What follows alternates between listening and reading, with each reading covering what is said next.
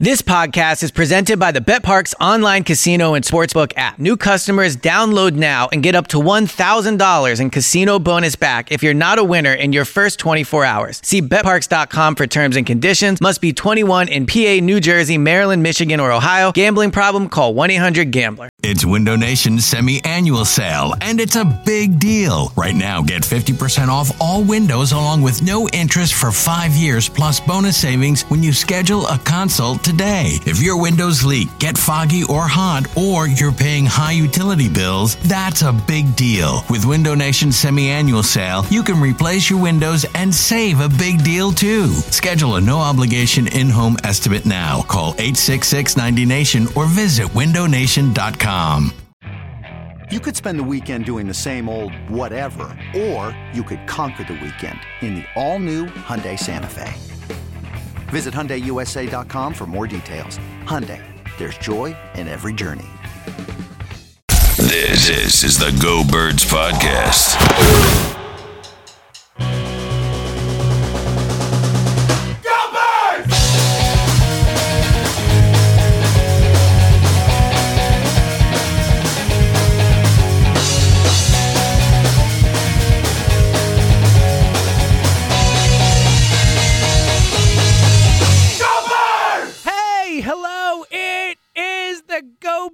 Podcast presented by Parx Sportsbook and Casino. Elliot Shore, Parx, it's Dallas week, baby! Let's go! Did you know this? Dallas sucks. I just wanted to make sure you knew that. It's out there.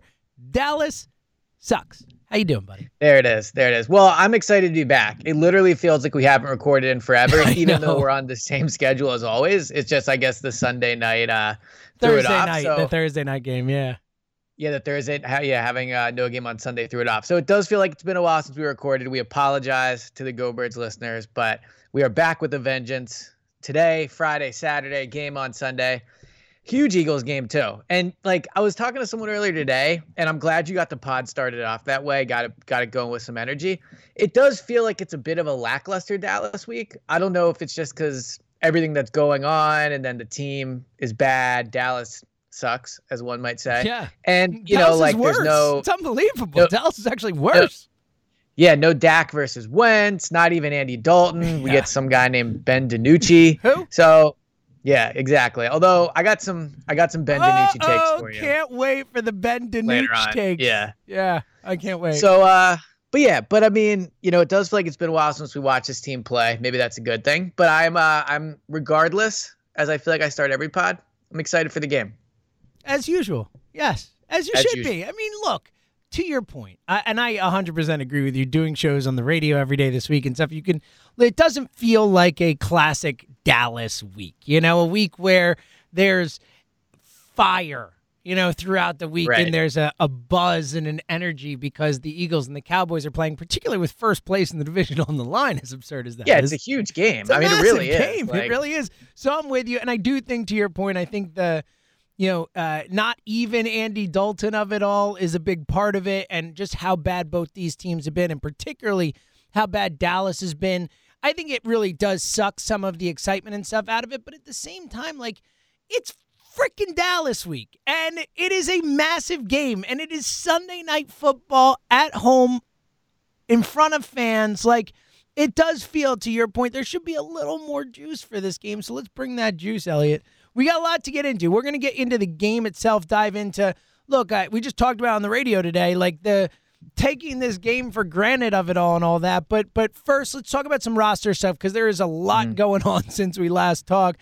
As everyone listening knows, the Eagles, tons and tons and tons of injuries, but potentially this week, Elliot, it looks like at least the chance to get some of these guys back. Let's go through some of these names, and as someone who's been down there, following the practices, following the injury reports, all that stuff, who you think is most likely to play this week and who is not? So I think the players that get back this week, Jalen Reagor, Jason Peters, I think Lane plays, and Malik Jackson. I think those four I'm pretty confident are going to play. I actually have some confidence that Dallas Goedert might actually... Lane there is you feel pretty confident about Lane? Yeah, I think he is going to play. Okay. That's just, I don't think Jack Driscoll's ready. So I think that's, Lane had a helmet out there on practice on Thursday. Now, granted, it was a light day, but I think he's going to play. Okay. I don't know if it's the right decision because I do think that just giving him some time off would help. But as we start off by saying, it is a big game. If the Eagles win this, it does matter. Like, it's a huge win if they get it, because then they're up. They'd be, or I guess 2-1 in the division. They would have a lead over New York and Dallas for the tiebreaker. Obviously, not to Washington, but not that so it'd the be a big win. tiebreaker matters as much with the tie. But yes. True. That's a good point, actually. But yeah, so I do think Lane being out there would be big. Malik Jackson, I think being out there is also going to help. He's been a good pass rusher. Jason Peters, I know we're going to get into him, so I'll save some takes on that. But Jalen Reagor, I think getting him back helps. I think getting him reps is good. I can't sit here and say, like, he's going to be a difference maker. He could definitely make a big play. Don't get me wrong. I'm not saying he doesn't matter he's back, but I don't think Jalen Reagor playing impacts my outlook on the game at all. Yeah, I think that's fair. You mentioned Goddard, too. You think there's a chance we see Goddard? I know he's been out of practice. I didn't notice him on the injury report. Maybe I missed Well, he's on the because he's on the 21-day practice thing. Why. I was wondering. I'm like, why is Goddard not on the injury report? This is weird. You would think he'd at least be on the injury report. So what do you think about Goddard? You seem at least somewhat hopeful.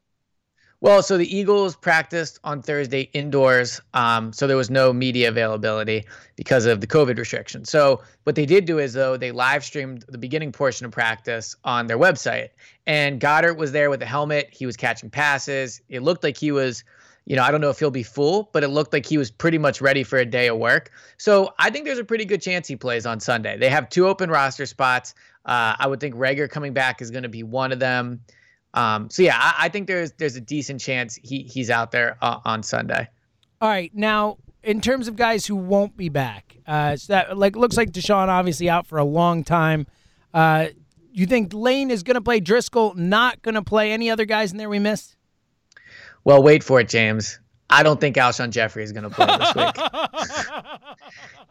That's how far out of my mind Alshon Jeffrey has become. Yeah. I didn't even think about him. I didn't even care. Right. Yeah, so I don't think Alshon plays. Miles Sanders was not out. Good thing he wasn't on the pup. Now we're going to be 8 weeks in. Well done, Eagles. It's terrific. It's a really great. I really do wonder if they didn't put him on pup in hopes of trading him. But, that is a gross miscalculation if so, right? I mean, who wants Alshon Jeffrey coming off this injury? It's a massive miscalculation. So Miles Sanders was at practice but didn't have a helmet on and was not practicing. So I don't think he'll play on Sunday. I don't think Craig James is going to play. Nate Gary was added with an ankle injury on Wednesday. He did not practice. I didn't see him at least on the video portion of practice on Thursday. So he might not be out there. That'll probably be something that'll make Eagles fans happy. Elliot. But what I would caution people, though, is they think Nate Gary is the best linebacker. Now, maybe their assessment of that is incorrect, but keep in mind. They also thought Jason Peters was their best left tackle, Elliot.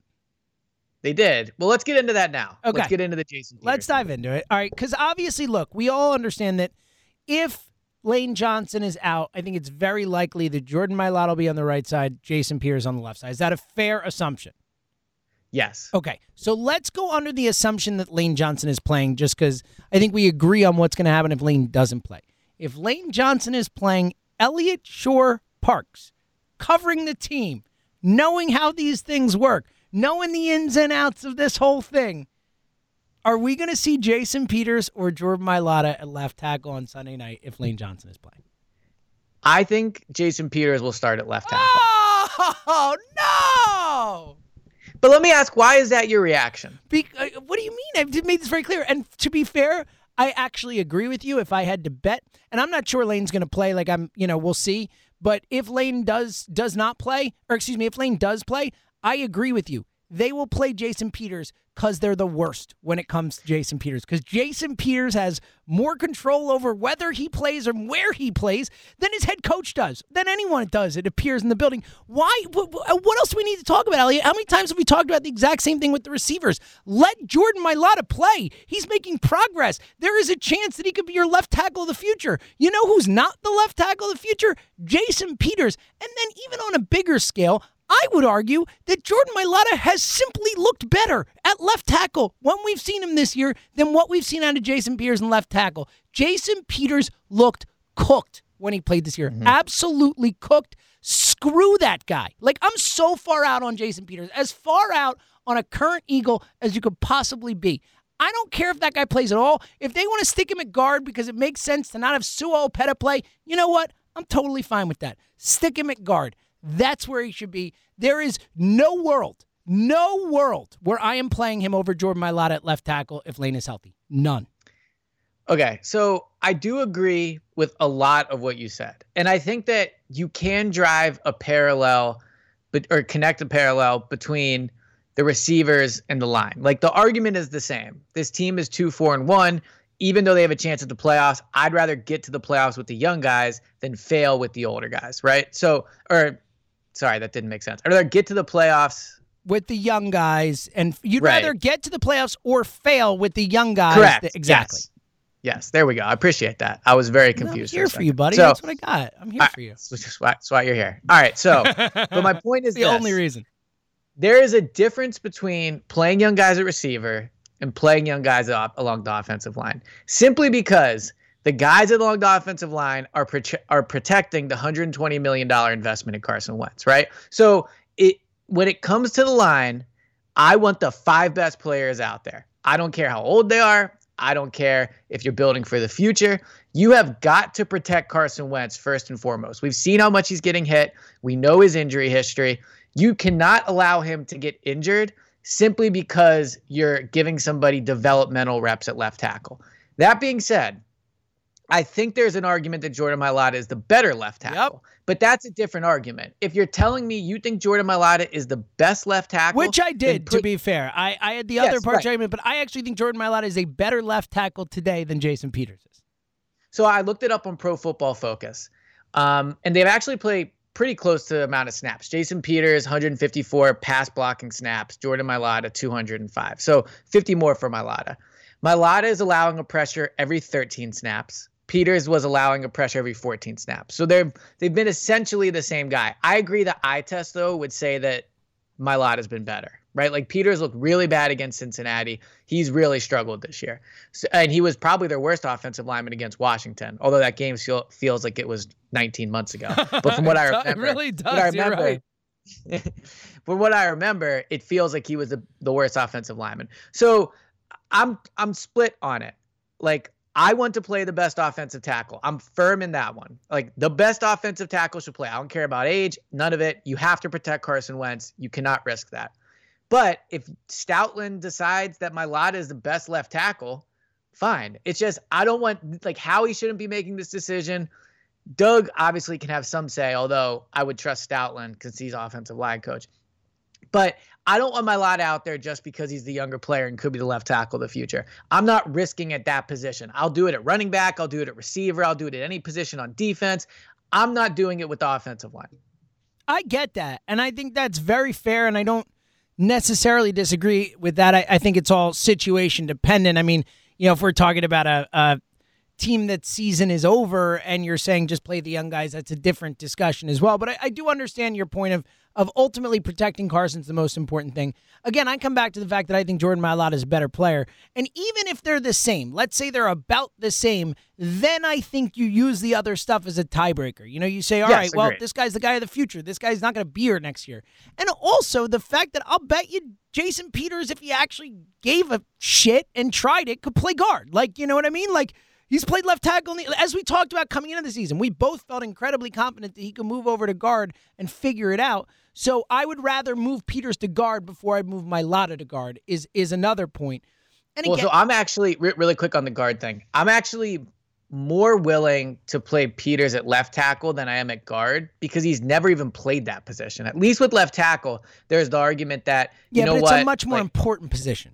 Left tackle. It is. You know, I want my better player. No idea what he'll be at. I don't think Jason Peters is good enough anymore. I just don't think he's good enough. I think he's cooked, well, that's a different discussion. Yeah, I'm saying I don't think he's good enough to play left tackle in the NFL anymore, regardless of who the other guys are. That could be true. That's where I'm at. That's where I'm at. At least that's what we've seen from him. And again, he's 38 years old or whatever, like 37, 38, whatever he is. I mean, it wouldn't be shocking. Eventually, this guy's not going to be athletic anymore. He's going to fall off a cliff, and I think we've probably hit that point. Regardless, again, on a basic level, to your point about Howie and Doug and this whole thing, that's what upsets me. Because The reason I believe that if Lane Johnson is at right tackle, Jason Peters would be at left tackle is not because he gives them the best option. Like, I don't believe that that's what they're going to do. I don't believe they're going to look at it and say, all right, who's better? Who's better? Who makes more sense for us now and moving forward? I don't think they're looking at it that way. I think they're saying, well, Jason Peters, left tackle. He's a legend. He's our guy. Let's put him back at left tackle. Jason Peters doesn't not play left tackle. Like, I think that's the way they're looking at it. And I think that is a massive, massive mistake. So let's say you're Jeffrey Lurie. You now own the Eagles. You, James Seltzer, are James Seltzer Lurie. Whoa. This is, I'm very in on this idea. Let's make this happen, Elliot. So besides the fact that you would have already cut Jason Peters and fired Howie. Well, let's just say we wouldn't be best friends, me and Jason Peters. I'll tell you that much. Right. So let's say you're sitting there. You're in a room with the coaches, Howie Roseman, the front office, and they're talking about Sunday's game. And they go to Jeff Stoutland, and they go, all right, Jeff, like, Jason's healthy enough to play. Who do you think the better left tackle? Like, who do you think the better left tackle is? And he says, I believe that it's Jason Peters. What is your reaction as Lurie? And is this a situation where you just trust Stoutland, or are you willing to allow, like, Howie to step in? Well, to your point before, I think that, first of all, I want coaches making these decisions over general managers, period, in any situation. Like, Howie picks the players. He doesn't tell them who plays. Like, I am fervently against that structure. Well, that's how it should be. It's my point. That's how it should be. Right. So that I'm fervently against that structure. So, and regardless, to your point before, like, of all the coaches we talk about, and I've made this point before about him being like maybe the most underrated coach in the NFL comparatively, I would trust Jeff Stoutland above anyone else in that coaching staff. His opinion about what he does. You know, I think he's the best at what he does on the coaching staff, including Doug, including Schwartz. So I'm going to lean towards trusting Jeff Stoutland in that situation. What that guy says is going to carry a lot of weight with me. But again, I do think that you have to factor everything in. Is Jason Peters like barely better than Mailata? Because if that's the case, then I'm still playing Mailata. I think that the future earnings of that are too important, especially because, look, Jordan Mailata can get better. Right? I mean, that's the idea. The more opportunities he gets, the more reps he gets, the better he can become. The chance for him to become better, that's massively important to me too. These reps are important. They're meaningful. Reps in NFL games are meaningful.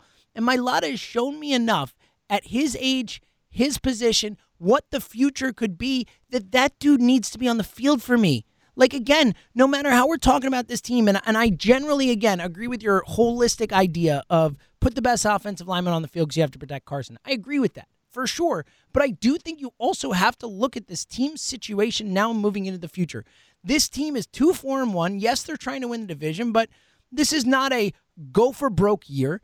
And Jordan Mailata has a chance to be your left tackle of the future. I want that guy getting every possible rep he can get, period. All right, so you say that it's Jeffrey Lurie, and Stoutland comes back and goes, I get it. I'm just telling you Jason Peters is better right now. If Jeff Stoutland says to me, Jason Peters is way better, which he won't. No, just better. He might honestly say that, though. Like, Stoutland's a big Peters that's what I said to you. If it's, I would say, how much better? A little bit, play Jordan Mailata. That's what I would do. If he says, man, he's light years better right now, Jason's just a much better player right now, then I'd say, okay, you know what? If you're that fervent and if you're that confident in, play Jason Peters. If he sucks, we're putting Mailata in. Like that, okay. But ultimately, if it's anywhere close, it's Mailata for me, for all the reasons I said. And ultimately, again, just a holistic sense, I want it to be Mailata. Like, I'm out on Jason Peters. I'm out. Like, I'm out on that guy. Again, what am I going to put him out there and then a quarter in? Oh, I stubbed my toe. May as well bring Mailata in now. Like, I'm just playing the odds. I'm playing the situation. I'm looking at what are the most likely outcomes for Jason Peters. 1, he sucks. 2, he gets hurt. Like, 3, he plays really well and stays in the game. That is the third most likely option of those 3 options. So I'm going to play the odds. Third. Yeah, by far. It's not even close, the third. So, like, yeah. I'm going to play those odds. Yeah, and I agree with all that. I see a difference between the offensive line and the receivers because we've argued on here, and really we're on the same side, but we've debated at least or talked on the pod about how, yes, you have to play the younger guys, even though maybe they're not as good, quote unquote. Like, you play the younger guys so they can build. I'm just not using that same mentality for the offensive line. And look, I agree. If it's close, play Mailata. But if this is not a decision I want being made with the future in mind. It's a decision I want being made on who can protect Carson the best on Sunday night. Because, yes, is it ideal for the franchise if Jason Peters plays the next 8 or 9 games and you don't 100% know what you have in Mailata? No, that's not ideal. But the worst thing that could happen to this franchise is Carson gets hit in the knee and re-tears his ACL, or gets hit and his back is re-injured, right? Like, that's the worst thing that could happen to this team. Ultimately, the rest of this season, and we'll get into it when we talk about the NFC East, but like, the rest of the season still is just how good is Carson? Like, that's what you want to know at the end of the year. It's about why getting to the playoffs is important, all those things. And to give Carson the best chance of staying healthy, I'm putting the best 5 offensive linemen out there. Like I said, I think that it's close enough that you could, maybe push Mailata just because it's so close.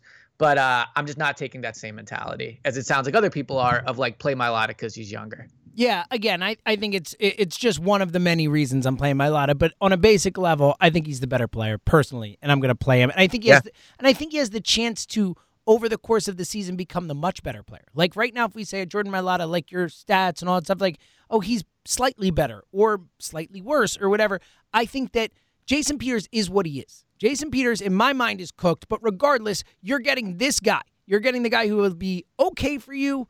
Maybe he plays a little better than he has, but eventually he's going to get hurt. Eventually he's going to wear down this season, whatever. Yep. All that stuff on the table. Jordan Mailata has the chance to, with these reps, with these opportunities, to become good by the end of the year. So that is something I factor in as well. It's not just this game. It's this season and what can someone become. You know what I mean? Yeah, no, I think we're mostly on the same page with this. I think so too. I get so angry about Jason Peters. There are certain topics in Philadelphia sports that just make my blood boil, Elliot. And Jason Peters has recently... Yeah, please, lay some on me. All right, so it's definitely the Jason Peters thing. Yes. It's definitely Howie Roseman. Oh, yeah, buddy.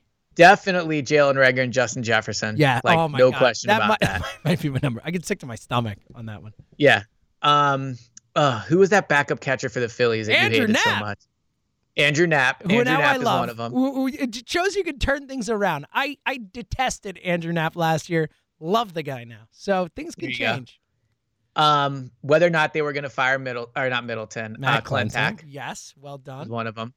And now it seems like you really want them to hire this guy from Tampa Bay, Eric Neander. Look at you. You know me way too well.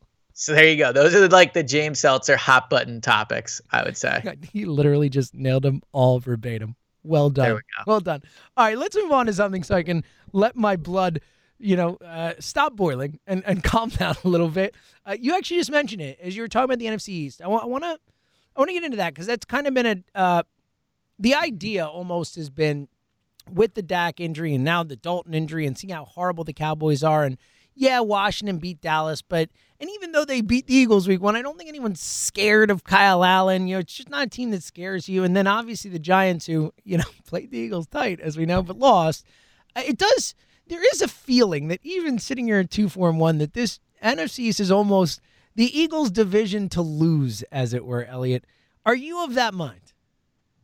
Yeah, I am. And, if you pull up the Parx Casino app, which you should be doing frequently anyway, they are heavy favorites to win the division. I think it's something like, I just had it up a second ago. I'll pull it back up now. But they are like far and away the favorite. I think they're minus 155 and the Cowboys are plus 350 as the second one. So that is a legitimate favorite.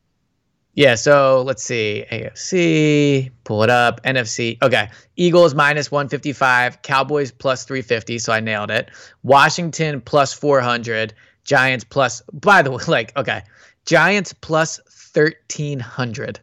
I mean, that seems like very high. That really tells you everything you need to know about the Giants. Yeah, it's a half game. No, a game and a half. They almost beat the Eagles. They're the favorites. They're what, 1 game back from the Eagles? And they're plus 1,300. That's insane. Insane. So I do think they're favorites. I think that this is their division to lose. I'm wondering if we're underestimating Washington just a little bit because Washington does have a really good defensive line. look, Kyle Allen's not special, but frankly, none of the quarterbacks in the division have been special, if we're being honest with ourselves. Ron Rivera is at the very least a competent head coach. I think Joe Judge is maybe a little better than we thought, but Joe Judge is not factoring into the NFC East. So if you just completely remove the Cowboys, which honestly I think is fair to do at this point, I think they have almost no chance of winning the division. I think Giants have almost no chance, as are represented in those odds. Like, Washington could give the Eagles some push, and they already have they won the first game against them. Now, your point about the tiebreaker is true, because they're not going to end up with the same record, presumably. But so I think Washington could push them. That being said, this is definitely the Eagles' division to lose. They should win it. I saw a tweet this week, and I apologize, I can't remember who tweeted it, but saying that the Eagles had the third easiest record, or the third easiest schedule of the NFL. Mike Clay tweeted it. Yeah. So the 30 easiest schedule the rest of the way. And a lot of people responded like, how could that be possible? They have Arizona, they have Seattle, they have Green Bay, they have the Saints, all that. Well, it's just because the division is terrible. Yep. And it really highlights how bad the NFC East is, because there's really not a lot of terrible teams in the NFL right now. Like, there's maybe 4 or 5 of them, and 4 of them play in the NFC East. It's a great point. So when you look at their schedule, yes, they do have tough games remaining, but other teams both have tough out-of-division games and play in a tough division. So I still think the Eagles are going to end up with about, 6 wins, maybe, something like that, 5 or 6 wins. But I think I think it's their division to lose, without question.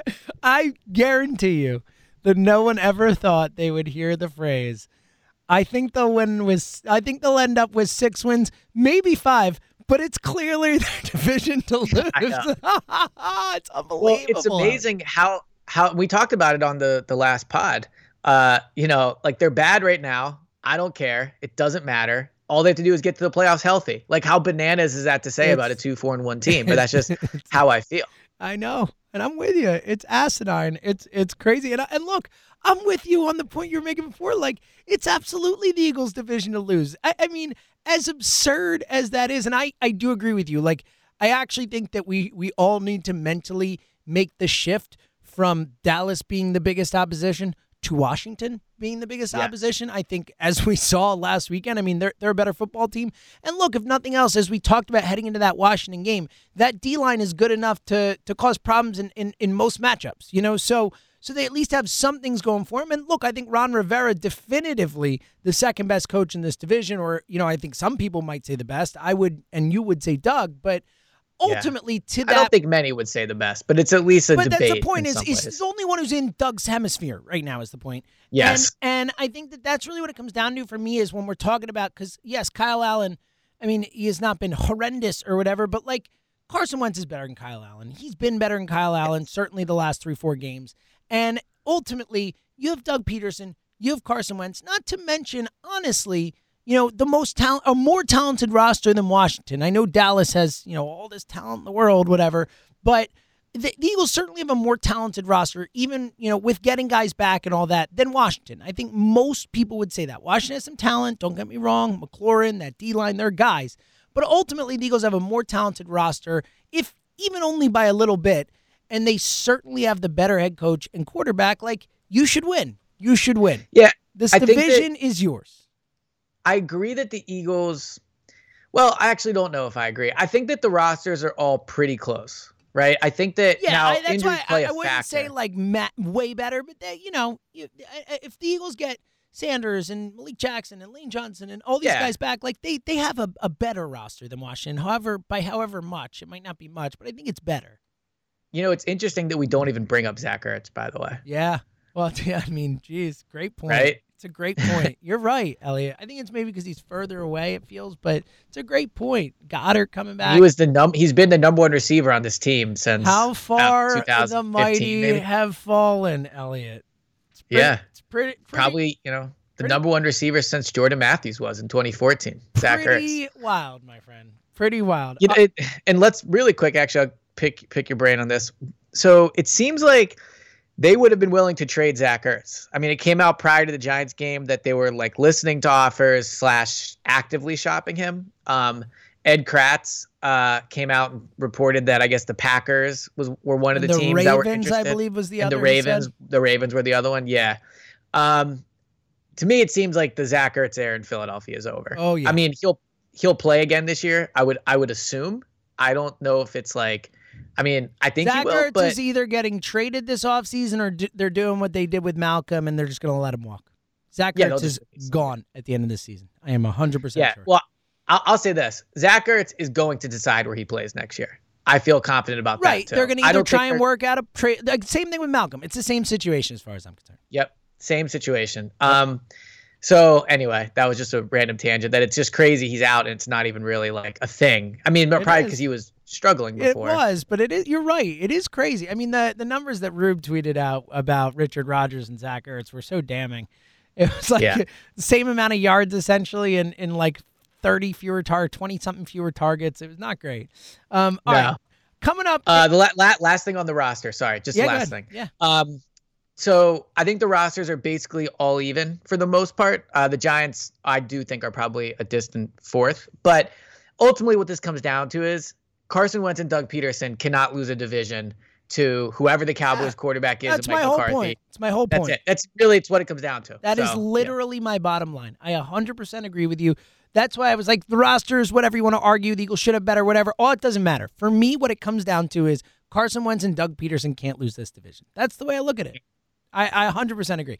All right, coming up in a minute, we're going to preview Eagles-Dallas. Plus, I want to ask you something that I'm sure is not going to happen, but has been one of those fun hypotheticals you'll see on Twitter this week. I want to get to that. We'll preview Eagles-Dallas, but first, as Elliot just mentioned, the Park Sportsbook Casino app a little bit ago, we talk about it all the time, and it's our favorite thing to do is to use this app and bet. Elliot and I text about it all the time. We love Parks Casino. They're our squad. They are a sports betting app of choice. Our team at Parks Casino Sportsbook is right here in the Delaware Valley. It means your money, your action, they're safe and secure right here in Bucks County.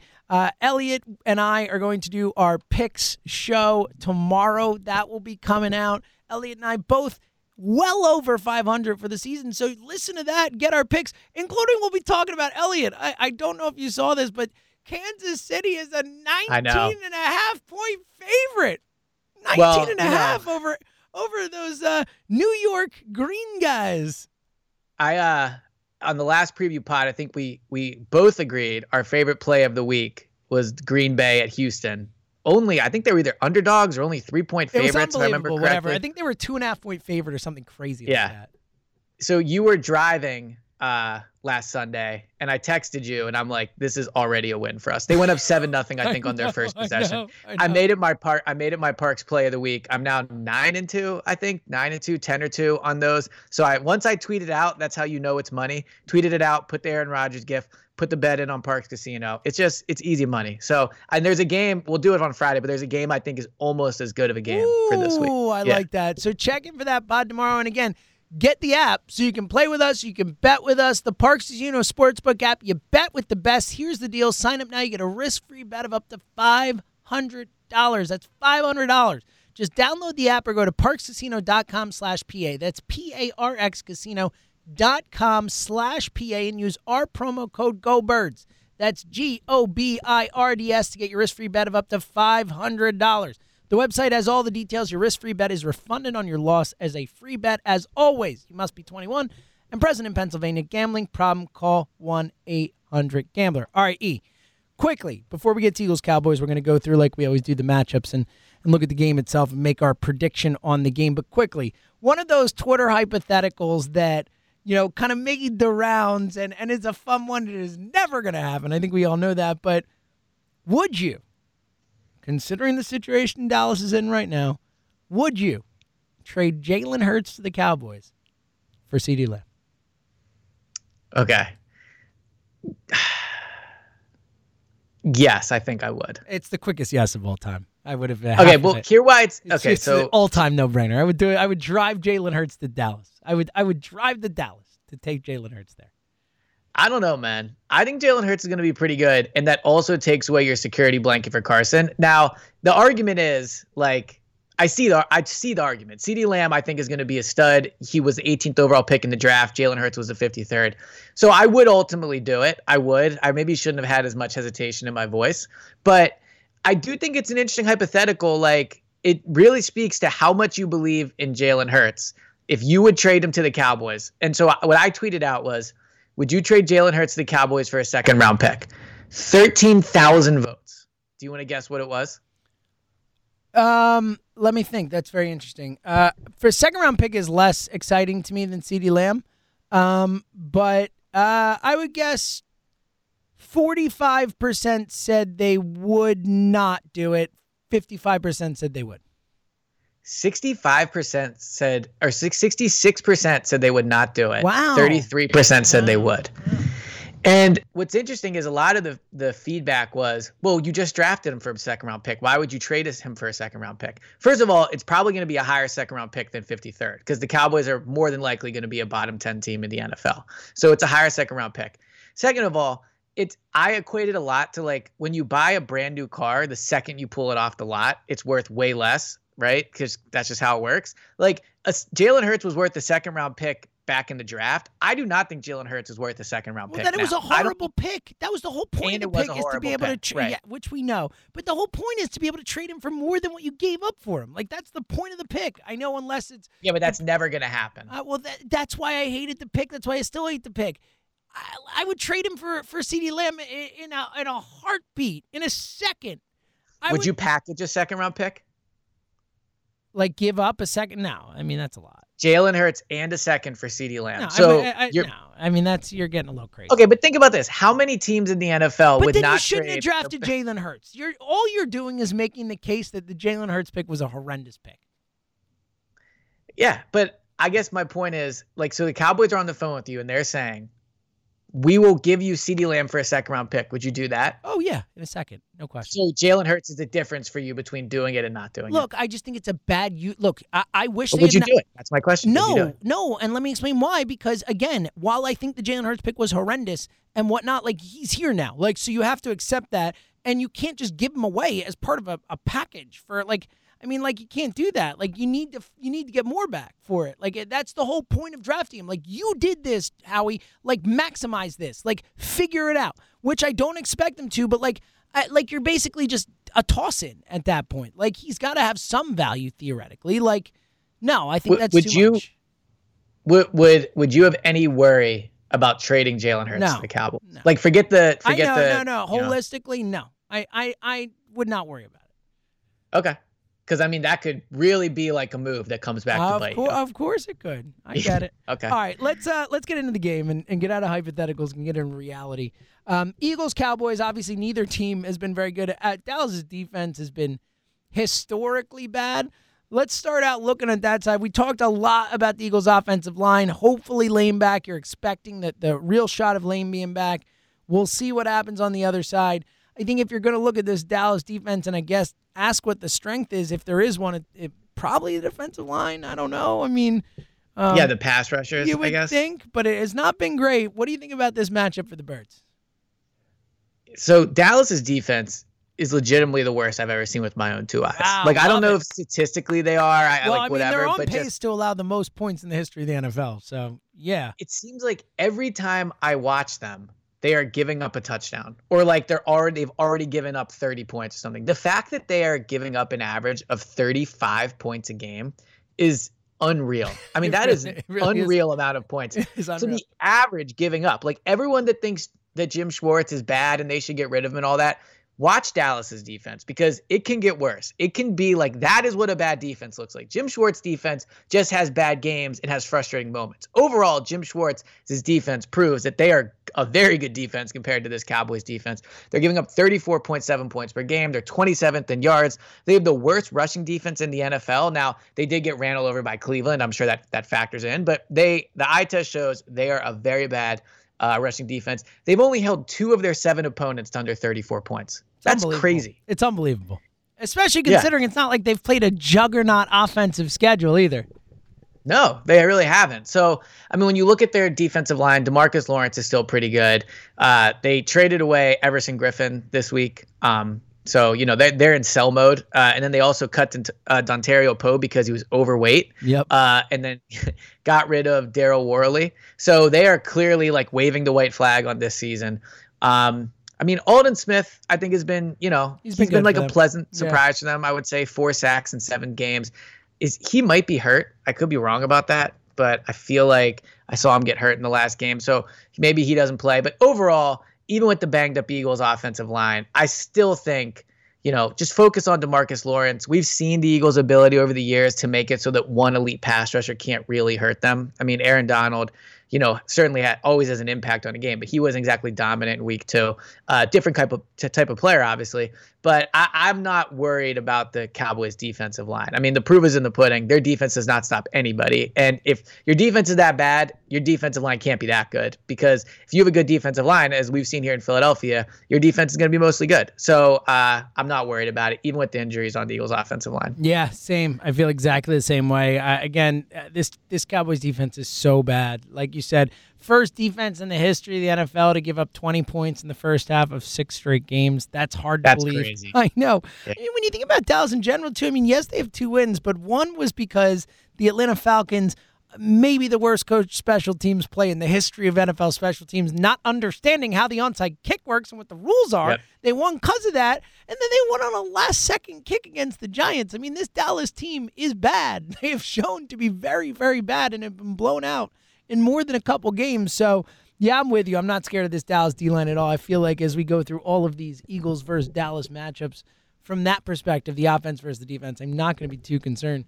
For now, let's flip it around to, what has really been the strength of the Eagles for the most part this season. Obviously not as consistent as we'd like, but the Eagles' defensive line has been, for the most part, good. You're saying a good chance to get Malik Jackson back, which would obviously be huge. Going up against a Dallas O-line, Elliot, remember the days of the Dallas offensive line? Yes. The best in the history of football and all that. Well, guess what, buddy? This ain't it. I'm looking at this line, and I barely even recognize some of these guys' names. Tyler Biadasz. I don't know who the hell that is. So Cameron Irving was a center at one point. I don't know what's going on here. Each week when I put together these rundowns and try to look at the other team's offensive line, it's definitely the hardest thing to do. There are a lot of injuries all over the league. I will say this. And I'm not saying that the Eagles can't use it as an excuse because they've certainly had injuries as well. But offensive line, it seems like especially has been banged up this year in the NFL. And that's been true of the Cowboys. I mean, I think they're missing both tackles. Obviously, their center retired, Travis Frederick, from this past offseason. So their offensive line overall, in terms of pass blocking, actually, Pro Football Focus has them as the 17th best pass blocking offensive line in the league. The Eagles are at 21st. So I guess they're better, but now that they've had guys come in and out too, who knows? I think this is a matchup the Eagles' defensive line should win, obviously. I mean, Brandon Graham, Josh Sweat, they played good this year. Getting Malik Jackson, I think, will especially help against interior of this Cowboys offensive line. So, yeah, I think the Eagles have the matchup edge on both lines, on both sides of the ball. Yeah, I do too. I think this is one of the biggest, actually, matchups edges in the game, which is shocking to say with how bad Dallas' defense is. You feel like those are all the dominant advantages. Zach Martin, I guess, could be back. I know he was in concussion protocol. If he's back, that does help this offensive line. Obviously, by far the best player of the group that could potentially play on Sunday night. But I'm with you. This is a game where the Eagles' D-line should, and I think will dominate. I think they'll have a really good game against this line. Now, obviously we'll get to it in a minute. It's going to be interesting. Andy Dalton, I think that was one of the things that was underrated with Andy Dalton coming in. I think I talked about in this pod the idea that everyone's like, oh, Andy Dalton will be fine. He's got all those weapons. He's Andy Dalton. He's fine. He's good and all that. I was like, yeah, but this offensive line's really bad. And Dak Prescott was able to move around and hide that. I don't know if Andy Dalton could do that. Ben DiNucci maybe can. It'll be interesting. We'll get to the DiNucci and coming up in a little bit. Elliot, I can't wait to hear your Ben DiNucci takes. First, let's finish out our couple more matchups we want to get to from other spots in the roster. Let's go back to the Dallas defense, the horrible Dallas defense. I think this is a spot, particularly the linebacker group coming into the season with Jalen Smith and Leighton Vander Esch and all those guys. It felt like that was going to be the strength of this, what people thought would be good Dallas defense. It has not been the case. They've been real bad behind that as well. Obviously, the Eagles wide receiver, tight end, running back group has been a bit of a mash unit, but, Travis Fulgham, as we've talked about, a real NFL player. Greg Ward, a really nice NFL player. Even Richard Rodgers making some plays last week. What do you think about this matchup with the Birds? So I think that when you look at the Dallas defense, really the position that highlights how disappointing they've been is linebacker. I mean, Jalen Smith and Leighton Vander Esch, I personally think have underperformed this year. And they were two players that you would think would have a lot of potential. So I think that when you just look at them in general, there's nobody that really scares you. It seems like Trevon Diggs, a guy that on draft weekend, everybody was like, wow, the Cowboys got him. He's been, okay. It seems like, he's not certainly made a huge impact. So I'm not really overly impressed with anybody in this back seven. Yeah, I agree with you. And Van Der Esch is obviously, as always, has had trouble staying on the field. I believe he's played 3 of their 7 games this year. I might be off a game on that, but yeah. And Jalen Smith gets that big contract last year and has not looked like the same guy. I mean, he was a really good player for them last year. They got some youth in the secondary. I think Trevon Diggs has a chance to be a good player and all that, but none of these guys have stepped up. And as you mentioned, I mean, teams have thrown the ball at will against Dallas. So I feel pretty confident we're in for another nice Travis Fulgham game, another nice Greg Ward game. I think they'll be able to move the ball through the air. And look, I think a good Carson Wentz game. All right, one more matchup before we get to the 2 pivotal ones, as always, the quarterbacks, the coaches. But flipping it around, the Eagles, we feel good about the Eagles' defensive line, maybe less so about the linebackers, safeties, and cornerbacks. Obviously, we feel great about Slay. We trust Rodney McLeod. Some linebackers have flashed when given the opportunities, the Alex Singletons of the world, but this is certainly, I think, from an Eagles perspective, the toughest matchup on the field. I know Zeke has not been Ezekiel Elliott, but he's still, the potential is there. And obviously Cooper, Gallup, Lamb, Dalton Schultz has stepped up as a nice tight end option for them. They've got players here, and obviously you need a quarterback to get the ball to those players. But what do you think about the individual matchups here of the Cowboys wide receivers, tight end, running back group going up against the Eagles back end? Yeah, it'll be interesting to see what the Eagles do with Darius Slay. I mean, I would think they'd have him follow Amari Cooper. Slay has had success against him in his career. It was one of the main selling points, I thought, at least when they made the trade for Slay, that you're going to have him against Amari Cooper in that key divisional matchup twice a year. So I would think they're going to match him up against Cooper. The second cornerback matchup, I don't really feel confident in the Eagles' second corner right now. I mean, maybe it'll be Avonte Maddox more than it was last week. So CeeDee Lamb, I would think you like that matchup. Michael Gallup, too, also a very good receiver. My question for you is, actually, this might not even be a difficult question, but would you trade all the Eagles' skill position players straight up for the Cowboys' skill position players? Oh, man, what kind of a question is that? Of course I would. Well, but here's my argument. That means you're taking on Ezekiel Elliott over Miles Sanders and that terrible contract. Yeah. The Cowboys tight ends suck, right? They're not very good. Schultz is okay. Amari Cooper makes a lot of money. So you're saying I get what you're saying, like the actual contracts. Yes, I still would do it. Give Carson Wentz, Amari Cooper, CeeDee Lamb, and Michael Gallup and see what happens. Yeah, I'm doing that. Yeah, that's fair. And honestly, I think you're right. Dalton Schultz sucking. I shouldn't have said that. Okay. He's not great. He's okay. And Tony Pollard's okay, too. I kind of like Tony Pollard a little bit. So, well, there's been so many times this year where I've watched the Cowboys. And he looks like the better runner, right? You're like, oh, yeah, Tony Pollard's better than Zeke. Like, right now, he looks better. I mean, yeah, I'll look up and I'll go, wow, Elliott doesn't actually look that bad. And I'm like, oh, that's Tony Pollard. I know. I'm really with you on that. So, yes, I would. But I understand your point. I don't think it's as much of a slam dunk yes as it would have been prior to the season, but I still think it's a yes. So the Cowboys have scored with these offensive weapons 13 points in the last 2 games without Dak. Unbelievable. Look, I know that, Andy Dalton got hurt, but that is unbelievable. Well, it's also kind of funny too. And look, the Andy Dalton got hurt, and yes, that mattered. So, but he got hurt in the third quarter when they were down 22-3. So let's not act like Andy Dalton would have made a difference in that game because he already was not making a difference in that game. They looked horrible with him. It's funny though with the Dak injury, everyone's like, "Oh no, he should have gotten paid. He's not going to get paid." The best argument that Dak Prescott has made to get paid was getting hurt. It's like pay that dude, Jesus. And 2 things I'll put my hand up. Wrong about. I thought I still would have rather signed Andy Dalton than draft Jalen Hurts. I guess I'm not as much on that take as I used to be, just when you talk about the allocation of resources. But I do think, to your point, the offensive line really hurts Andy Dalton. I think he's clearly someone that has to be behind a good offensive line, but he's also just not as good as we thought. He wasn't the main problem when he was in there, but, for the money they paid him, you would think that you would expect offense to kind of keep clicking, and it most certainly has not. I will also say when you go through these Cowboys position groups, overall, this really highlights that as bad as things are for the Eagles, I mean, we're talking about firing Howie or Doug and all these things. There is another level of bottom that these things can hit for teams, and the Eagles, at the very least, are not hitting that bottom. As bad as Eagles have been, they have not been as bad as the Cowboys, and it's not as ugly. Like, they literally just hired Mike McCarthy, and there's already talking about whether or not they should fire him. There's a mutiny practically there. They're talking about firing guys. It's crazy. It is wild. I'm really with you. It's a great point. Speaking of which, I want to save Danucci for last. So quickly, McCarthy versus Peters, and I think we both feel, and I know you've Elliot. One of the things I love most about Elliot, and there are a lot of people who are takesmen and refuse to back off a take. Elliot is always willing to put his hand up in the air, as he just did a second ago, and say I was wrong about this one. And you have come around on the Mike McCarthy thing, saying, look, I missed on this one. I thought he was going to be a massive upgrade. I think we could both go into this game saying one of the biggest advantages the Eagles have is Doug over Mike. Yeah, I mean, the whole coaching staff. I mean, this is just across the board. I mean, dude, Mike Nolan had to cancel put his press conference on pause this week. He's got hot sauce in his eyes. Hold up. This is something quickly on that, because this has been going around and it drives me crazy. Tabasco is not hot sauce, okay? That's Tabasco fair. is like pepper sauce. It is not hot sauce. It is like a watery pepper sauce.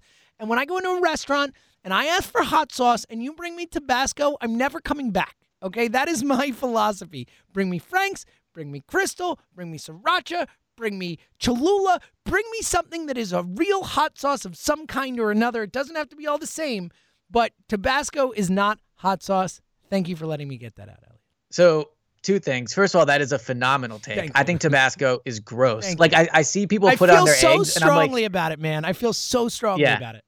It looks so gross on food also, number one. Like, it basically just looks like egg dye that you're putting on there. So I'm also anti-Tabasco sauce. Any hot sauce I'm using has to be thicker than Tabasco. Well said. Agree completely. Number two, speaking of getting hot sauce in your eyes, about a few years ago, I was at some restaurant, and they had a challenge where it was, you ate, I think it was 8 pieces of sushi, and they got progressively hotter throughout. Mm-hmm. And I got all the way to the end. I did it. But I got whatever sauce wasabi was the hottest on my finger. Was it wasabi? No, it wasn't wasabi. Okay. It was like something else. So I get all the way to the end. I eat the last piece. I got the hot sauce on my hand, and I got that in my eye, and it really hurt. So first of all, Tabasco wouldn't even hurt, number one. Well, maybe it would actually. But not to the level where you have to stop your Zoom call. Yeah, you got to man up in that point. Big time, dude. You're an NFL football coach. Like, really? Say what you will about Jim Schwartz. I bet you he could take 2 shots of Tabasco to the eye and not end his press conference. Not even flinch. He would just be calm. Yes. He would get this shit ready. So there's Jim Schwartz with Tabasco in his eye, okay? He's doing his press conference. Here's the moment where Tabasco gets an eye. Tabasco in the eye. Yeah, and that guy was a real dumbass. And unfazed. Like, just keeps on rolling. So, first of all, this is an excellent moment in pod history right now, discussing what Jim Schwartz would do with 2 shots of Tabasco in his eye. Big fan. But to the larger point of what you were saying, it's not just Doug versus Mike McCarthy. The Eagles have an extreme coaching advantage at every position. That's a great point. The Cowboys are a hot mess. I think it's hard sometimes to look at an NFL team and just say straight up they are a poorly coached team. The Cowboys are a poorly coached team from top to bottom. They are a mess. They look unprepared. The touchdowns they allow, people are running wide open. I don't care how bad of injuries you have. I don't care how bad your quarterback play is.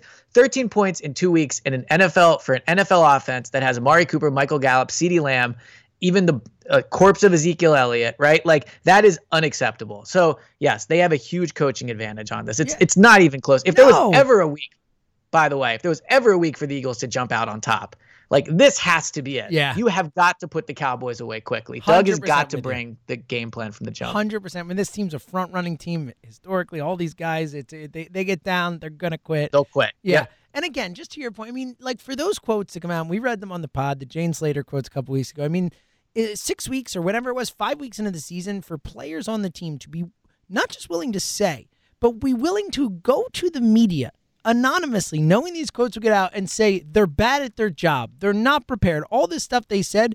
I mean, I don't ever remember that happening before in a coaching staff that has been there that short. Like, I don't. Hurtful. 5-6 weeks in, Elliot, do you ever remember that? Like, that quickly? No. It's crazy. It's crazy. So I'm with it also really puts into perspective the lukewarm shot at Carson that was off the record from what everyone presumes is Alshon, right? Like, what was that quote? If I remember correctly, it was like he should check the ball down more or something like that. That's a great point, Elliot. That's like the Mike McCarthy anonymous quote is like he's terrible at his job. Like that's a great point. It's a great point. It's like such a milquetoast quote comparatively. I love that. All right, let's get to it. We've teased it a lot. It's time to talk about the Nooch. Danucci. I will say, both a horrendous name for a quarterback, but super fun to say and talk about. I don't mind the name, but I think it's a good name. I think it has Joe Webb like it's potential. Super fun to say. All right, give me your takes here. Go. So, I think I would rather face Andy Dalton than Danucci. No. And here's why. I know the Cowboys are a train wreck with Andy Dalton. I've seen it. The offense doesn't work. Fair. Like, I have seen it. Like, that team is a mess with Andy Dalton at quarterback. Like, it was not working. And it's not only Andy Dalton's fault, but it was not working. Ben DiNucci, to me at least, he's athletic. He can move, right? Like, so I went and looked at his YouTube, his college YouTube. Granted, he's playing, I think it was Division II. Like, he's not playing James Madison, but yes. Yeah, James Madison, right? But he can move a little bit. Only 6 interceptions last year and 378 passing attempts. That feels pretty good. Feels like he can take care of the ball. And he's just a wild card. Like, he could be a complete disaster. Don't get me wrong. Like, it could be 10 minutes into the game and you could be like, wow, this is disastrous. This team has no chance. That could definitely happen. But I think that was going to happen with Andy Dalton regardless. I think with Ben DiNucci, there's a little bit of a chance that he kind of runs around, makes some plays. And what this Cowboys team really needs is like life. They need something to get them going.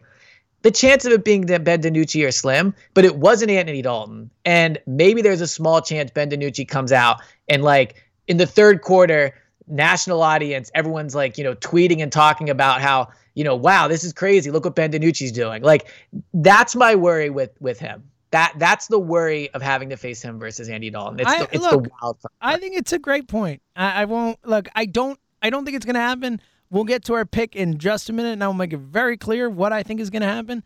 But I think it's a really interesting point. I think you can absolutely say factually, we know that Andy Dalton wasn't working with this Cowboys offense. We have no idea with Ben DiNucci. And Ben DiNucci's like playing. I imagine he'll play harder. I don't know. I get it. Look, he maybe brings some life to that. I think it's a really good point. It's that if there is something to be afraid of in this game, that is at least theoretically possible. I think it's far more likely we see a Luke Falk-esque performance. Yes, just someone who is completely and totally overmatched and has no business being in the situation they're in.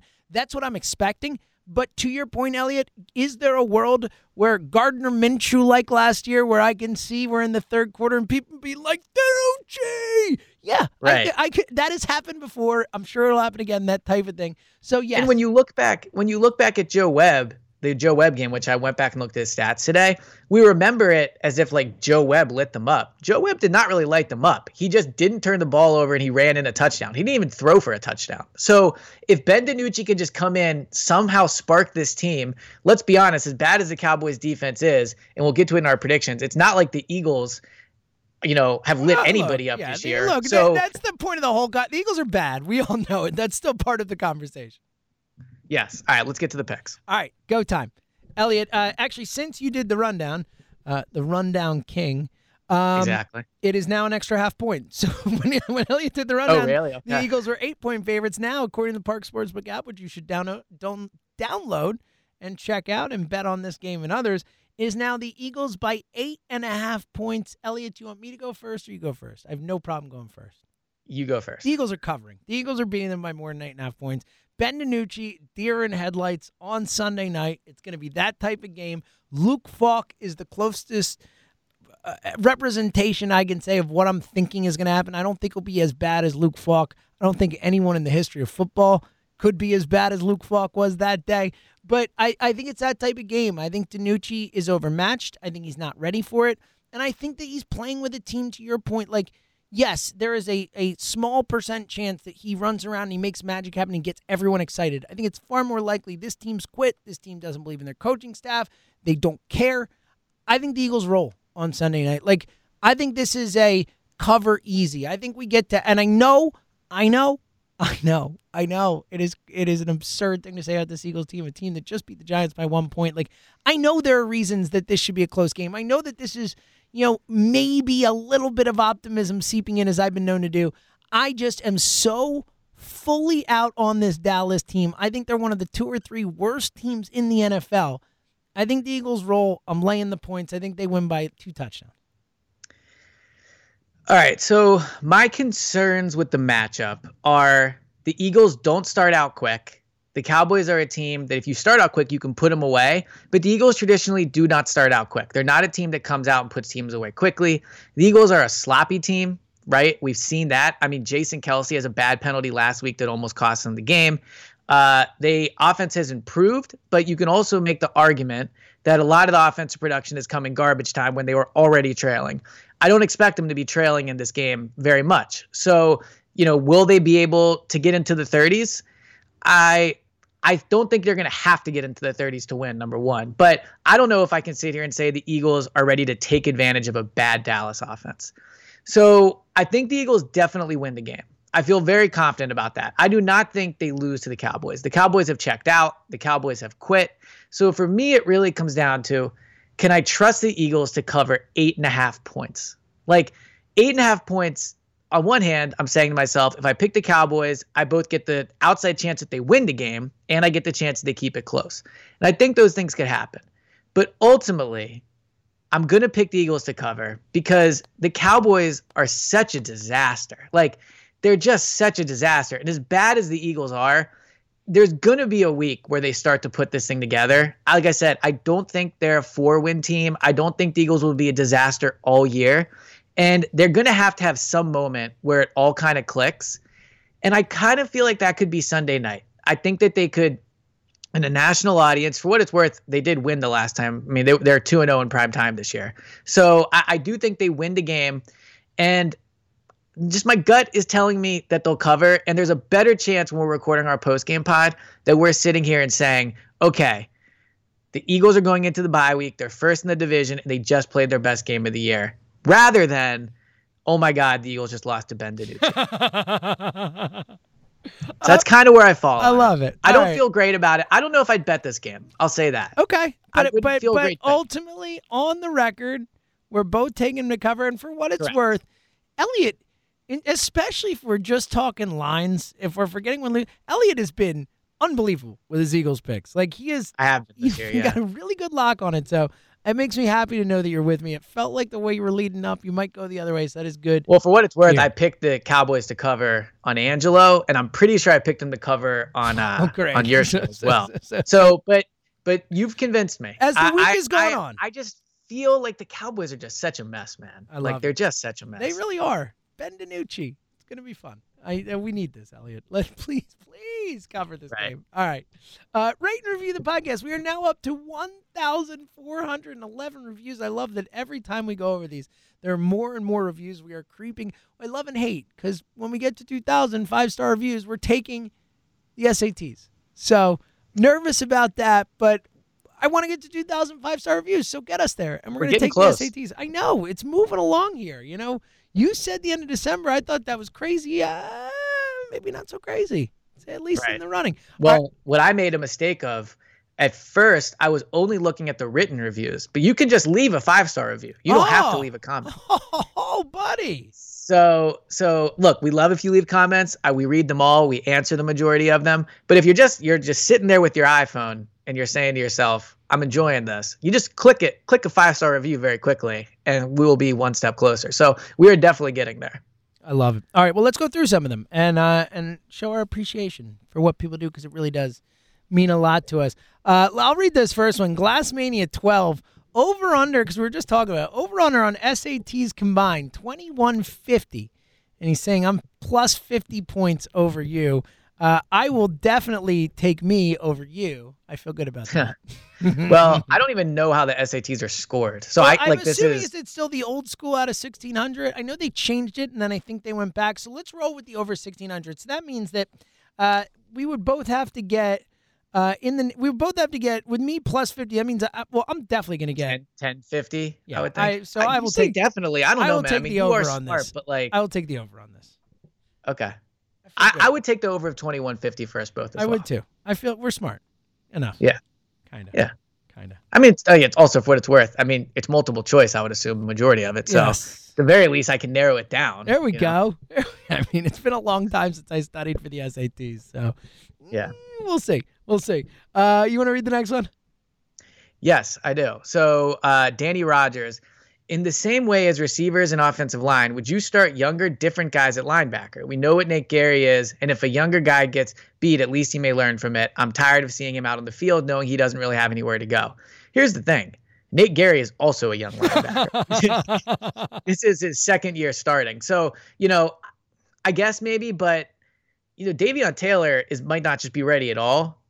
So I'm not going to pound the table for keeping Nate Gary out there, but Nate Gary's also young. He could learn from it. And I don't think you have enough attractive options back there where I say, okay, let's just put this guy out there. I mean, I'd rather, again, and I know it's all positional and, certain and knowing the plays and all that type of stuff, but I'd rather see Alex Singleton on the field. I'd rather see Sean Bradley on the field in a holistic sense. I'd rather see TJ Edwards on the field. So I guess I would say yes. I would prefer to see those guys on the field. I know it's not going to happen, so it is what it is. But yeah, I've seen enough from Nate Gary. I feel pretty confident in saying Nate Gary is never going to be a good NFL linebacker. So all right, that's where I'm at. There we go. All right, there we go. M Savage 901. Says, what's up, guys? Dropping a 5-star review all the way from Memphis, Tennessee. We're big in Tennessee, Elliot. We are. A lot of love from shout out to Justin. How do you guys feel about being a fan of a sports team that's not in the city you grew up in? Well, I feel very strongly about this. It's all about your parents. Ultimately, what your parents are fans of, most of the time you're going to end up becoming fans of that. Now, if your parents live in another city, look, I was born in New York, but my dad was from here, went to Cheltenham High, was a 4-for-4 maniac, so I didn't have a choice. I was going to be a fan of the Philadelphia sports teams because of my dad, no matter what, no matter where we were born, no matter where we lived, that was it.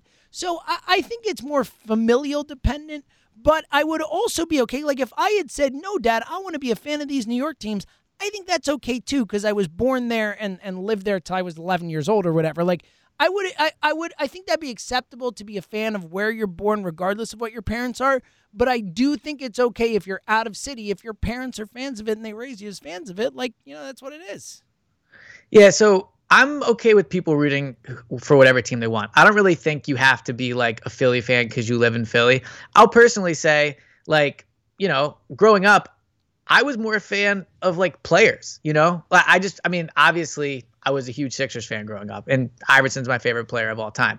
But, I also really liked Vince Carter, so I could see that you should just root for whoever you want. I don't think you have to be a fan of the place that you live, whether you moved there, didn't move there, grew up there. See, I think you need some connection. I don't think you can be born in Philly and be like, oh, I'm going to root for the Cowboys with no connection. Your father has to be a Cowboys fan. I think you can. Why not? You just got to stick with it. That's my thing. Because you're a cockroach if you do. Well, but you picked the worst example. Let's say someone decides they want to be a Bills fan. I'm all right with that. I think it's a weird decision to make. It's a weird I think decision it'd be more fun, obviously. I agree. If you're a fan of that from when you're a young kid and you stick with it, I get it. That's okay. If you as a young kid, you see Jim Kelly play, and I'm older than you, that's why I'm going Jim Kelly. I was going to say. I see Jim Kelly and those Bills play, and I don't have a favorite team, and I'm like, you know what? These are my dudes. I'm in on these guys, and you stick with it for the rest of your life. Yeah, I guess that's okay. I get it. But it's also way more fun to be a fan of the city you live in. If exactly. you live in Philly, you can listen to WIP about the cover, your team 100%. all the time. 100%. Do I guess with the Radio.com app too. But all right, next question. All right, couple more. Yeah, this is actually not even a question, just a random observation I really appreciate. So this is from Jay Kopko. Random question. You guys ever notice in the huddle, Jason Kelce always rubs someone's shoulder or back when Wentz is communicating the play? I've noticed it for a few years now. Sometimes it's the guy next to him, and sometimes it's someone 2 or 3 guys over from him. What a weird observation. I've never noticed it either. I've never noticed it once. I love it though. So totally. One thing I've noticed I'm not very observant with stuff like that. As I've said before, my wife could move the furniture around in our house and I wouldn't notice. So not my thing, but that's an interesting observation. So you guys should look out for this. I don't know if it shows as much on TV because I noticed it when he's on the sideline. Carson Wentz always has his hand in his pouch that he wears around his waist, but it's in the back. So he walks around with one hand behind his back. Really? a lot. It's a weird move. For years he's been. It's a weird move. It's very weird. It's a weird one. I'll give you that's a weird one. All right, one more, and we appreciate the review, but I'm guessing that Elliot and I are going to both feel the same way about it. 23 Guala says, hot take. If Wentz keeps carrying these guys from the practice squad, the rookies, and makes it into the playoffs, will he be in the MVP discussion? Keep up the good work, fellas. We appreciate the review. 23 Guala, let me just say, is the clear biggest Carson Wentz fan on this podcast. Absolutely not. Yeah. 0% chance that he's anywhere near the MVP discussion. The only way Carson gets in the MVP discussion, they don't lose a game again the rest of the season, and somehow maybe one game, but they would literally. If they're 11-4-1 heading into the playoffs, and Carson just took them on a run, he'll be in the discussion. Yeah. So this is my favorite time to drop takes because only the real ones are listening late into it. Love it. Like, look, I appreciate what Carson is doing with these guys around him, but I think that he beat the Giants, and that's why I was like, boom, great game, all that. But this idea that, when he was just straight up losing games with people around him, like, you got to win to get a lot of the credit of being like, look what he's doing with guys around him. You ultimately have to win. So, would he be in the MVP discussion if they make it to the playoffs at 10-1? No, Absolutely of course not. not, because Carson's not playing that well. Yeah. So this is absurd. Absurd. Look, to answer the question most simply, no, he's not going to be in the MVP discussion. Period. Yes. Boom. All right. I will take it this week and read the rest of them. So thank you to everybody else that left the 5 stars. And these people left a comment, wrote very nice things. We really appreciate it. Jack Jr. 86, Big Balls Doug, Mini Chop, Walk It to Him Wentz. Got a lot of people saying that it was Shannon Sharp that came up with Walk It to Him Wentz, which is true, but the Eagles social media uses it. So it's just as bad. Hey, who cares? Screw you, Shannon Sharp, then, for bringing this upon us, this plague upon our house. It's so bad. Julius Bernard always comes through. Dre Brewster 66, Lou 051, Quakertown Kyle, Seal J, Jeff Wilson 14, G Rob 24, PJ Green number 15, M Smith 39, who comments a lot, really appreciate that. Samit Khan, Coach 48, who had a trivia question, but I don't know the answer. So Coach 48, leave another one and tell us what it is. Doug P for president too. Yes, and Doug P for president. Yes. So thank you to everybody that did it. Like I said, always very fun to it means a lot to check to us, them all the time. Particularly to Elliot. Elliot loves checking them, loves getting them. It's very cool. Like, if you want to just write a message to one of us in particular, like, Elliot will see it. Like, he'll see it. You can get us anywhere. Exactly. So he sends me the reviews, the good ones, the fun ones, all that stuff. So definitely do that. You got any final thoughts, E, before we get out of here? Not really. So it rained a lot today, which, as you know, is nerve-wracking for me. But it looks like we're going to come in at right about maybe 1.7 inches. haven't checked the basement in a while, but it doesn't. By the way, real quick, I'm so sorry. We're an hour and 10 minutes into this podcast, and I didn't ask if you were okay. It's been pouring out all day. That is a bad job by me as your co-host. Are you okay, buddy? Well, I'm happy you didn't do it because I try not to bring it up. Like, I try to pretend I'm not nervous about it. But best believe last night at about 3 a.m. I woke up and checked my phone to see the latest thing. So, but it's looking like it's not going to be that bad. I do have one quick question for you, actually. Yes. So I know Halloween is different this year for lots of reasons with COVID. What's your thoughts on dressing up for Halloween? Like in a general sense, you mean not specifically this year, just in general? Yeah, like in general. Like like I think it's fun. Emily and I don't do it that much, mostly because we just don't do things anymore. Like, we very rarely. Nice. I mean, not just in the pandemic. I mean, the last few years we've not been to a Halloween party. We haven't done anything for Halloween. But I think it's fun. I'm pro dressing up for Halloween. God, I hate dressing up for Halloween so much. I hate it so much. I'm just so not a fan. I didn't really like it growing up. Buddy. Have a little fun. fun. I don't like it now. It just, you know what it honestly is? I just don't like, my hair not being done. This is the least shocking response I've ever heard. I'm not a fan. But so what are you gonna do with the young queen here? So that's actually something we've been discussing. We did a very bad job preparing this year, so it's gonna have to be a last minute costume. So what happened was, and even then we were gonna do it, but then they're not doing it at her daycare this year. They're painting pumpkins instead. So I had to go buy her some little pumpkins. So we didn't really do it this year. We'll probably do it for next year. Last year, we just had her, we had a little beret and we threw it on her and called her a French girl. We're not very good. Our lack of dressing ourselves for Halloween has transferred over to our daughter. So Well, I'm good with that since I'm not a fan of dressing look, up. I'm not a big take pictures of my daughter and put her on social media guy.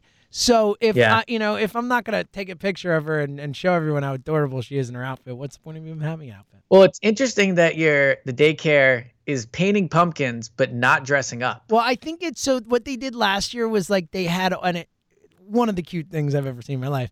They had all the kids dress up, and then they basically like paraded them around in front of all the parents. Yeah, it was like this long. Great, It was super adorable. But this year we can't do any of that. Like parents aren't allowed in. Like it's a whole obvious reasons. True. Like so they can't have a bunch of people in there. Like it's very, very rigid. They're very serious about it. Does she know it's Halloween? Like is she like aware of this happening? No.